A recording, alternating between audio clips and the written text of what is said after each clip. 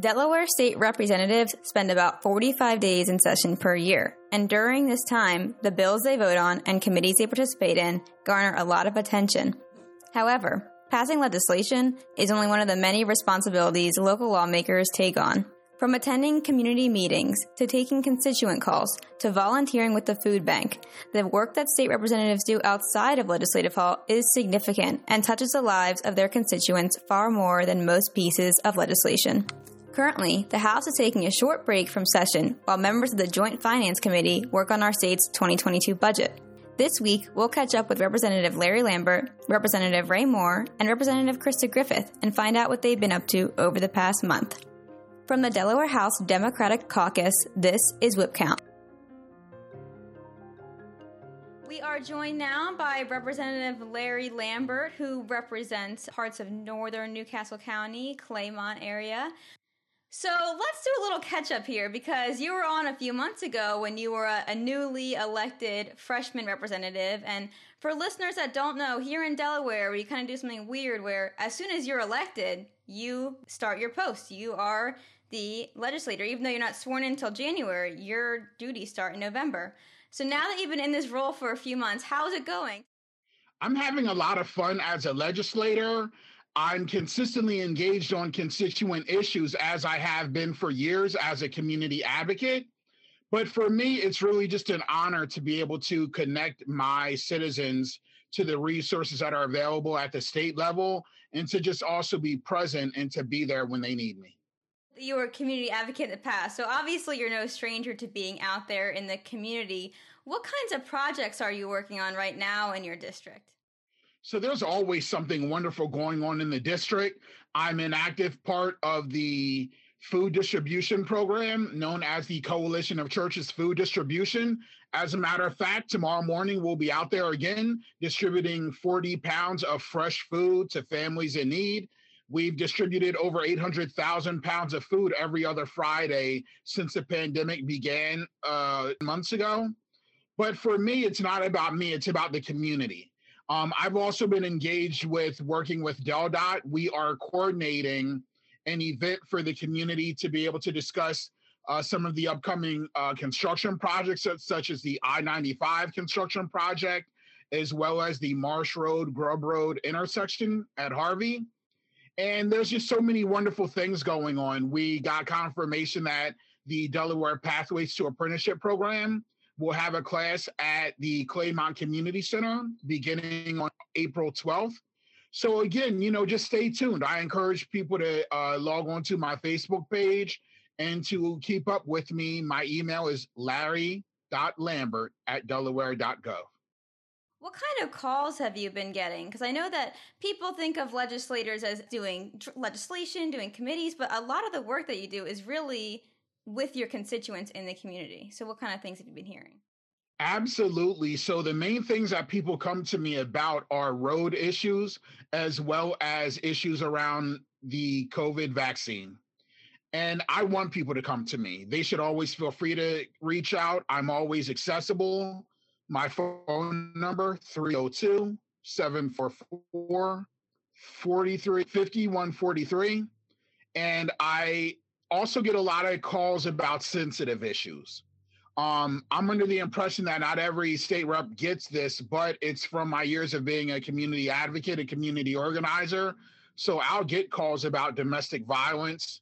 Just today, I was with a family that's dealing with the trauma, the absolute trauma of a suicide that just happened on Sunday. But for me, like I said, I'm just honored that people feel comfortable reaching out to me, feel comfortable reaching out to somebody that cares, that shows up. So I just want to be present. I just want to be here. I want to make sure that people know that when times get tough, there's always somebody that they can reach out to. And it's a community effort. I'm just a community guy that cares, and there's so many wonderful people in our community that care. We represent the wonderful 7th District, including the amazing communities of Brandywine 100, the Ardens, and Claymont. So you're just talking about how you're getting a lot of constituent calls about sensitive issues, and I'm wondering, How does that inform your legislation? How does that inform the way that you kind of interact with your colleagues and what you're proposing? It absolutely informs everything that I do. The role of state representative, I take it quite literally. I represent the wonderful people of our 7th district. And when I go to work on legislation, when I make moves, I make sure that I'm directly informed by the people here in our wonderful community. So it also informs me to proceed in a trauma informed way. I'm one of the co sponsors on HB 100, the bill for mental health services for youth ages K through 5. So for me, I've worked with youth for 8 years. I was an educator and I continue to mentor and work with youth. Just today, I was in communication with Tomorrow's Change, mental and behavioral health service for young people. That I helped to bring to the Claymont Boys and Girls Club before I ever ran for office. So for me, my style, my leadership style is to be proactive. If you're engaged in the community, if you have your pulse on what's going on and you regularly communicate with the community, then you create legislation that's proactive, that gets out in front of issues before they fester into full-blown problems. So I want to take a deeper dive into the organizations that you were just talking about, because we talked about how you communicate with your constituents, but what about these special groups? Because we're not in session right now. We have a little bit of a break while our Joint Finance Committee is drafting our state budget. So over these breaks, what kind of groups are you meeting with and how are you meeting them? What kind of things are you talking about? Today, I just had a call with Moms Demand Action. Earlier today, I had a call with the Delaware Contractors Association. As I mentioned, I met with Tomorrow's Change Mental and Behavioral Health. I've been in communication with the Delaware Pathways to Apprenticeship, as well as the Claymont Community Center today. So for me, there's so many wonderful organizations doing great work out there. There's almost too many to mention. But for me, as much as I am accessible to my community, I'm also accessible to the organizations and the nonprofits doing meaningful work.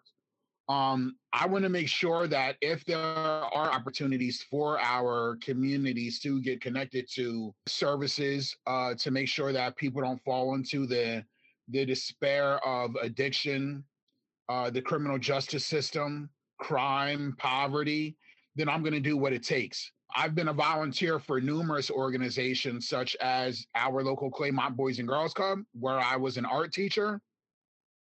I've also volunteered for the Claymont Renaissance Development Corporation. We do a lot of work around economic development here in the district. But for me, again, it's really about the community. It's really about connecting people to resources and synergizing our efforts for positive change. You're a freshman representative. You're kind of new in there. How are you working with your colleagues either in the House or on the Senate side? I know you recently did a town hall with Representative Bombach and a few other freshman reps. I know you've done some civic stuff with a few of the senators that are around your district. So how is it working with them? It's an absolute delight to work with these representatives and these senators. In fact, I've already developed relationships with many of them. For 2 years, I was co-chair of Delaware's Livable Wage Coalition, advocating, fighting for a livable wage. And that's where I started to get more meaningful relationships with some of our legislators. And over the years, I've been a community organizer working with groups such as Network Delaware, the Wilmington Metropolitan Urban League, the Coalition to Dismantle the New Jim Crow, Complexities of Color. And I even started an initiative known as the Banking Desert Initiative to bring basic banking services to the unbanked and the underbanked in the Route 9 corridor. So in that space, I've developed relationships with a lot of these legislators. So now that I'm sworn into office and I'm active in the role, it just feels like old friends. And I'm looking forward to being of support to my legislative colleagues in Dover and making sure, again, that we really work together and we keep our families first. We make sure that we focus on efforts that are solution-based and are meaningful and effective. It sounds like you've been involved with a lot of organizations over the last few years, and some of them sound pretty niche. So, how do you find out about these organizations, and how do you determine which organizations you want to work with? Thank you so much. Another organization that I work with, I volunteer as an advisor for the YWCA Racial and Social Justice Programming. They do amazing work.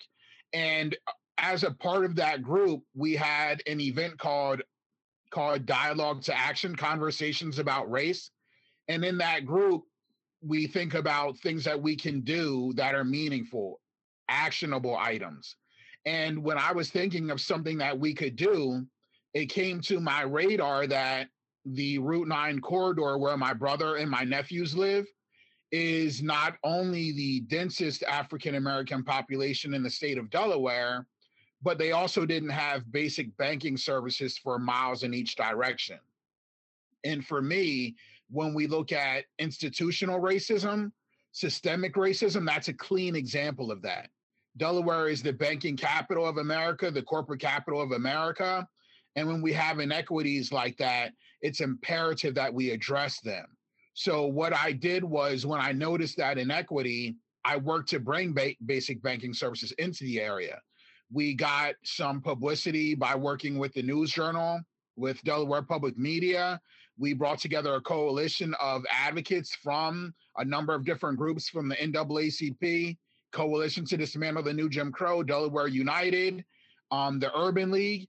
And after 7 months, we brought in the first community bank, which was the Del One Federal Credit Union. They opened their mini branch at the Rose Hill Community Center.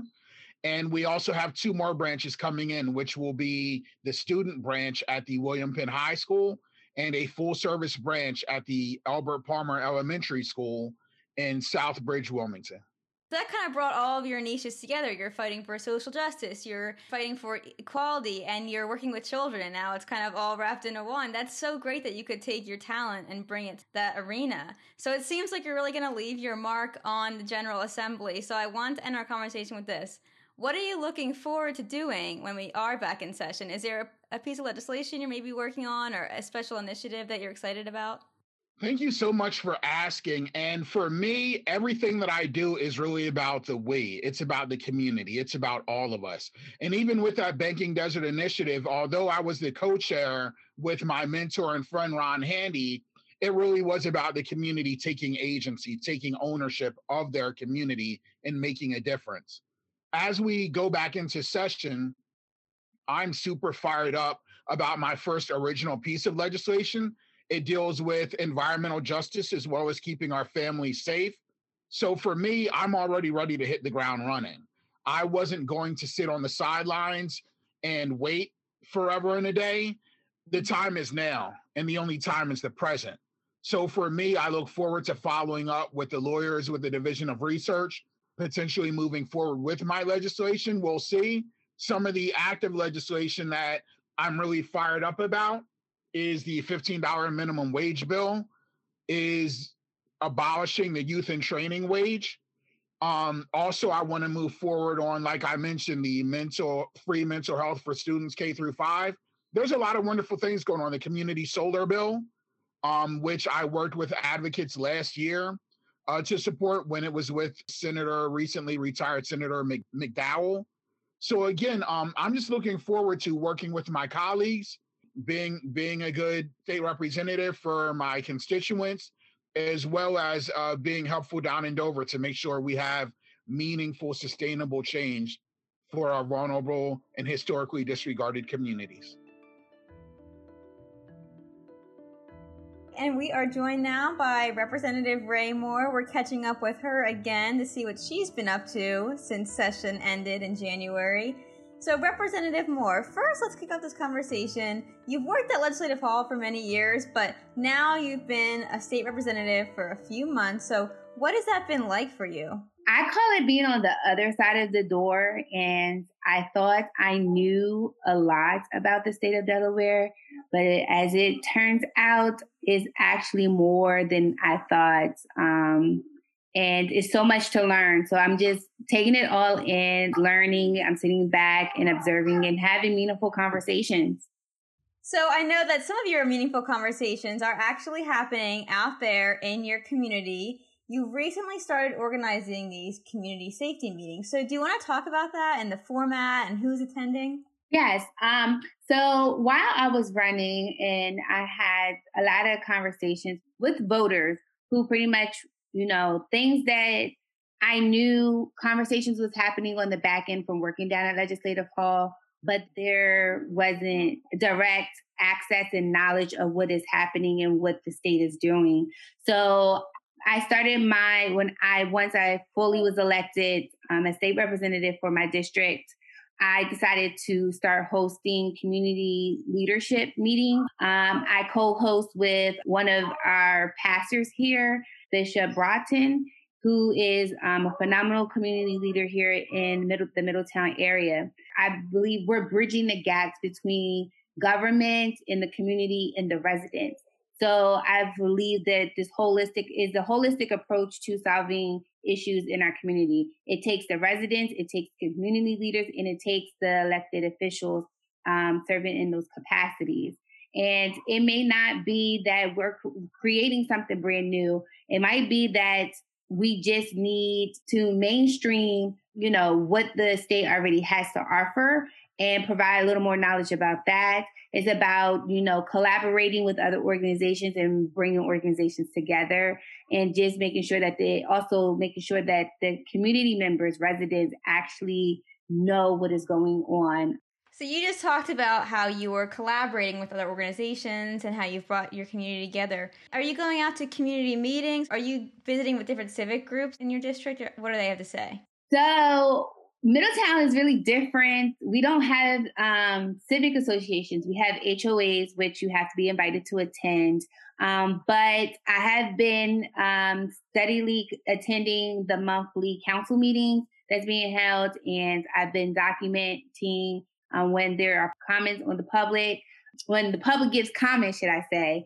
I'm documenting some of the things that I hear my constituents say. Like the last comment was the residents being together to address concern about open spaces here for new development. So I went on, a binge of trying to find out what has the state done, what is the state is doing to protect, open spaces, or even requiring new developers and new developments projects that's coming to, have a certain amount of open spaces. Come to find out there is a bill that already exists with that. So, so that means collaborating I talked with, the Sierra Club with that. And it's that knowledge part. So now that I know that exists, I'm now able to pass that information along to constituents who have issues and concerns about that. And you came into this position right in the middle of a global pandemic. So what are your constituent phone calls looking like these days? Are you getting a lot of them? And what topics are they mostly concerned about? I get a lot of requests through Facebook, and I have to patch them through to my aide to get them scheduled. But right now, I've had conversations about the senior taxes. I've been also talking to local businesses in regards to the minimum wage increase. I will be talking to a constituent about school reopening and education as well. So it's just really been across, like, a little bit here, a little bit of this, a little bit of that. I just want my constituents to know that I'm accessible and we could talk about anything pretty much, whatever is on their mind, concerns about the way government is moving. So you've talked about communicating with constituents, communicating with advocacy groups, communicating with your community in general. You've also talked about this idea of the community meeting. So I'm wondering, in your head, how do you patch the divide between all three of those? What does a perfect community meeting look like to you? Tangible solutions that government officials agree with, that community leaders agree with, and the residents agree with. So I look at it as a three-way Venn diagram. You have these three circles that all intersect differently. And right in the middle, all three of them intersect, and then they all operate differently, and they have their little own different ways that they shake and move. And then at some point, they all still intersect at different points. So for me, my perfect, meeting would just be tangible solutions that we all can agree with. But when you bring politics into it, it takes deeper conversations. I try to make sure I remove the politics out of it and really start to address the needs of the community, because that's why we are all, we all sign up to do this work, because the way that we see the community going is not fair, it's unjust. So just honestly, tangible solutions that we can get started on and we don't have to wait. So one thing successfully came out of our meeting last month was that a neighborhood that needs it the most, working with one of the community agencies, we're now going to be able to do lighting projects with them to light the out front of their house for a low cost. So I'm excited about that. And honestly, we wouldn't have gotten there if I wasn't pulling in people. If we weren't working together, and letting every entity know that is involved here in my community that this is a priority of mine. Help me fix it.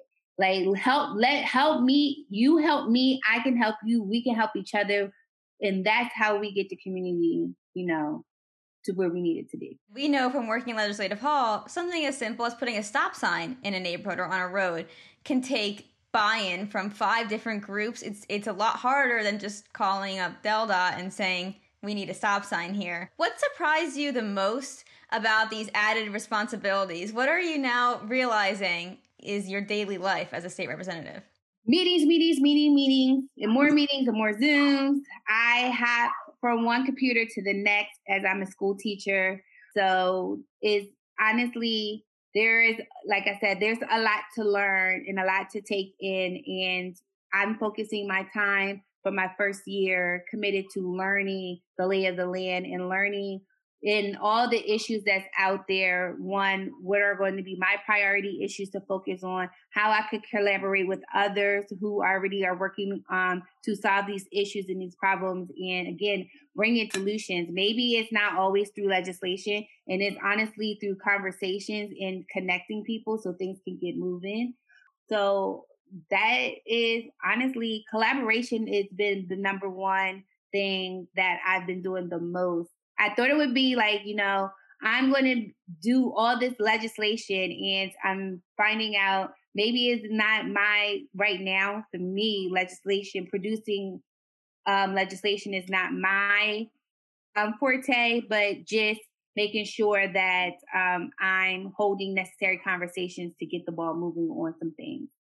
That's such an important point. Having these conversations with your constituents or taking their phone calls or Facebook messages or attending their community meetings is such a big part of the responsibility of being a legislator. Even though your legislation may get a lot of attention, it's what you're doing on a daily basis that's having the biggest impact on your community and the biggest impact on your district.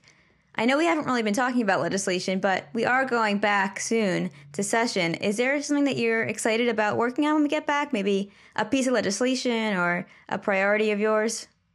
There is. I'm running my first bill. It is a housing bill, which I'm very proud of. It was just circulated today. So it's providing protection for Section 8 vouchers holders. Not to be discriminated against in housing practices. So I'm extremely proud of that, especially amid COVID-19. We're seeing high eviction rates, and we're doing as much as we can to make sure that we're not increasing our homeless population, which I just got off a call 15 minutes ago in regards to how are we going to address homelessness, the increase in homelessness rates in our state. So again, having meaningful conversations so that we're tackling the things that need it the most. Up with Representative Krista Griffith now, who represents the 12th District, which covers Hockessin and Northern Wilmington. Representative Griffith, how has your JFC break been? What kind of things have you been up to recently? We have been really busy for the past several weeks on a number of issues.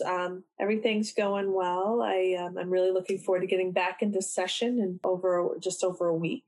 Looking forward to seeing some of the bills that I've been working on for the past several weeks get filed and work on those in the General Assembly. And we know that you guys are called part-time legislators, but that is definitely not the case because you're working on issues all the time. So what's been a big issue that you've dealt with over the past few weeks? I know that you've been in contact with Comcast. Do you want to talk about that a little bit?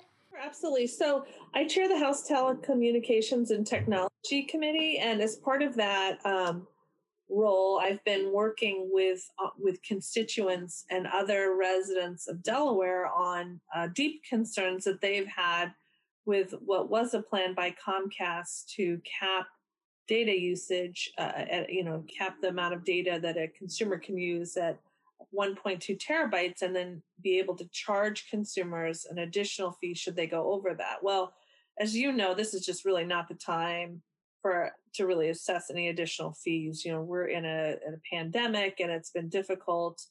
Families are seeing their data increase just by virtue of the pandemic because folks are working from home, going to school from home, et cetera. So I was able to speak with Comcast and talk with those officials over the past several weeks, and I'm pleased to report that Comcast has agreed to delay implementation of this data cap at least until 2022. So that's been one of the issues that I've been working on is a consumer issue that I think really impacts families right in their wallets and at a really difficult time. So that has been a busy issue. And just looking at my calendar over the last week, I've been working on a number of issues, again, like what you said, like this, just when we're in session from January to July isn't the only time we're working. We're working 12 months a year, pretty much 7 days a week on different things. I was out looking at a road project that happened in the district and trying to see what Delaware needs to do or what DelDOT needs to do on a particular road issue. We have deer overpopulation up in this community, and so we had a meeting this morning on that. And I'm working on the details of legislation, and also, first and foremost, the issue that we have been most actively working on this past month is really connecting individuals with how to get the vaccine for COVID-19. And there's been a lot of challenges and difficulty with that. Understandably, everyone has been frustrated with the ability or lack thereof to get appointments. And so trying to help our seniors, mostly our seniors, navigate that process has been something that my aide, Mike, and I have been working on. And it's an honor to help my constituents with that process, to help them get to the vaccine to the extent that we've been able to. Yeah, definitely. It seems like a lot of our representatives kind of have to be the jack of all trades. You have to be knowledgeable in a lot of fields and have a lot of contacts to get your constituents connected. How do you find out about these issues? Are these things that constituents are bringing to you, or are these just things that you're kind of seeing out in your community? Oh no, they're issues constituents bring to me. Mostly, that's the greatest thing, and that's how I feel that I'm doing a good job is when constituents are comfortable to call me or send me an email and ask for help. And to reach out and for us to be responsive to those issues. So that's how we hear about them. And then we go from there. We have, drainage is an issue up here. We had some drainage problems and, again, and I've been working with a lot of leaders in different areas to roll out some legislation that I'm excited about doing in the next couple of weeks. So there's been a lot of fine tuning those bills so that we could get them drafted and submitted to be considered by my colleagues in the House and hopefully the Senate. Seems like a lot of these issues that your constituents bring to you, they're not always solved with legislation. Sometimes you're just placing a call to an agency or coordinating with other nonprofit groups to connect your constituents. I know that you used to do a lot of constituent coffees and you used to participate in a lot of town halls in the before COVID era. So have you noticed that constituents are reaching out in different ways? I've seen an uptick, I think, in the number of constituents who are calling and reaching out personally to me. I think because these issues are so complex with the vaccine and other things happening. So I always find it rewarding when I get a call or an email that, if I had helped someone before, they're calling back to ask for another, if I could help them on something else or talking to their neighbor and calling us. So, I think it's a lot of that. But, fortunately in our community, we've had a lot of communities like switch to online meetings. So some civic associations are doing Zoom annual meetings or monthly meetings. So it's been great to continue to connect with them. So we have switched it up. The more of those, more online meetings, more Zoom meetings, or teleconferences versus the in-person, especially with the tricky weather that we've had. It's nice in the spring and summer when you can socially distance and meet with constituents. We're able to do that, but with the winter, it's been more challenging. And I know that recently we saw our statistics were released from our committees in January, and we saw a record number of people participating in these committees. There were a lot of people tuning in from their houses because we had it all in a virtual format. So have you also noticed that during your virtual town halls or virtual meetings, there's more people attending or more people participating? I do notice more people participating.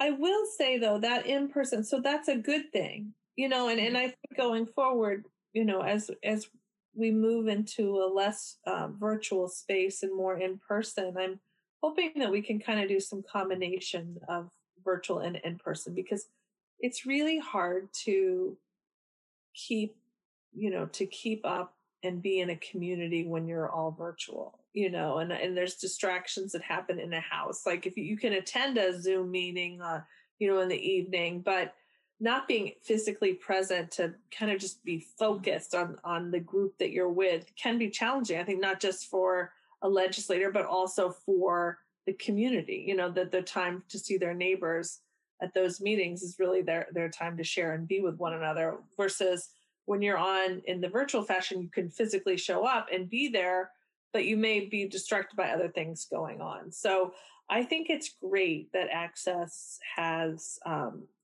grown, that there's new access to government that there hasn't been before. And I hope that we can retain that in some fashion. But I also, we can't lose sight of the value that there is in being together and being in person. Right. And you were talking about this kind of sense of community. I know recently you have made your way back out into the real life space because you went to a vaccination clinic recently for educators. Have there been any other events that you've been able to go to in person, and what is the energy like there? The vaccination event that I went to this weekend was very well organized. It was run by the Department of Education, and it was nice to be able to say hi and thank the teachers, the educators in the public school, private school, and early childhood centers to really see faces.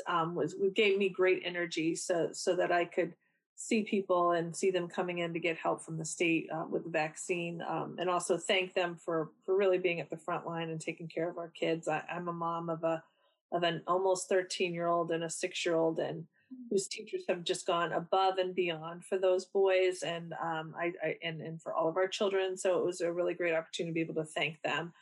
Some of the other things that I've been doing in the community have been more quiet, I guess. You see big events, no big gatherings to celebrate. So that's been a bit sad, but we still continue to be able to do it. I had a really wonderful constituent who had a significant birthday this year. He turned 95, and his grandson very kindly and sweetly wanted to honor him. He was a World War II veteran. He used to farm land in Hockessin that is now part of Auburn Valley State Park. And so his grandson approached me and asked me actually what we could do, to honor his grandfather. And I was able to work with the park superintendent to have a bench installed for him. And so we were able, after his birthday, just a little bit after his birthday, to have his family gather.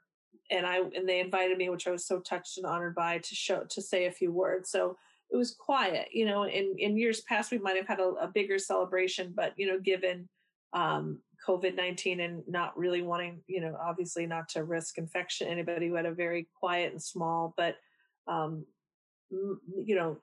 really nice tribute to him and in honor of his birthday. And so we do continue on, and we do continue to meet in person, but it's just in a different fashion. I can't, for instance, if someone's having a drainage problem and a group of neighbors want me to come out and look at it, you really can't do that on Zoom. You can't see how rainwater is, someone is going in a certain direction or how it's impacting a property. I mean, you really need to get out there and see it firsthand. So right. I still do that. We just do it in a different way. We're just, we stay further apart. We wear masks. But again, you can't underestimate the importance of being together and seeing things firsthand. So where we don't need to be in person, we can do things by calls. We do that, but we also know that if it has, if something has to be seen, we'll get out and see it. Absolutely. And coming up on a year of this, I know that we're all kind of chomping at the bit to get back out there and visit with our friends and family again. I was talking to some of the freshman legislators earlier, and I was asking them what they were excited to do when they got back to Legislative Hall. And they said they were excited about passing their first legislation, getting their first legislation out on the floor for a vote. Is there something that you're looking forward to when we do go back to session? I am really looking forward to cheering and clapping on Delawareans and cheering for them. The really special thing about Legislative Hall that we do is we celebrate the good things that our neighbors and friends are doing. When an athletic team is first in the state in whatever sport it is, they come to Legislative Hall, they come before us, they introduce themselves, and we cheer for them.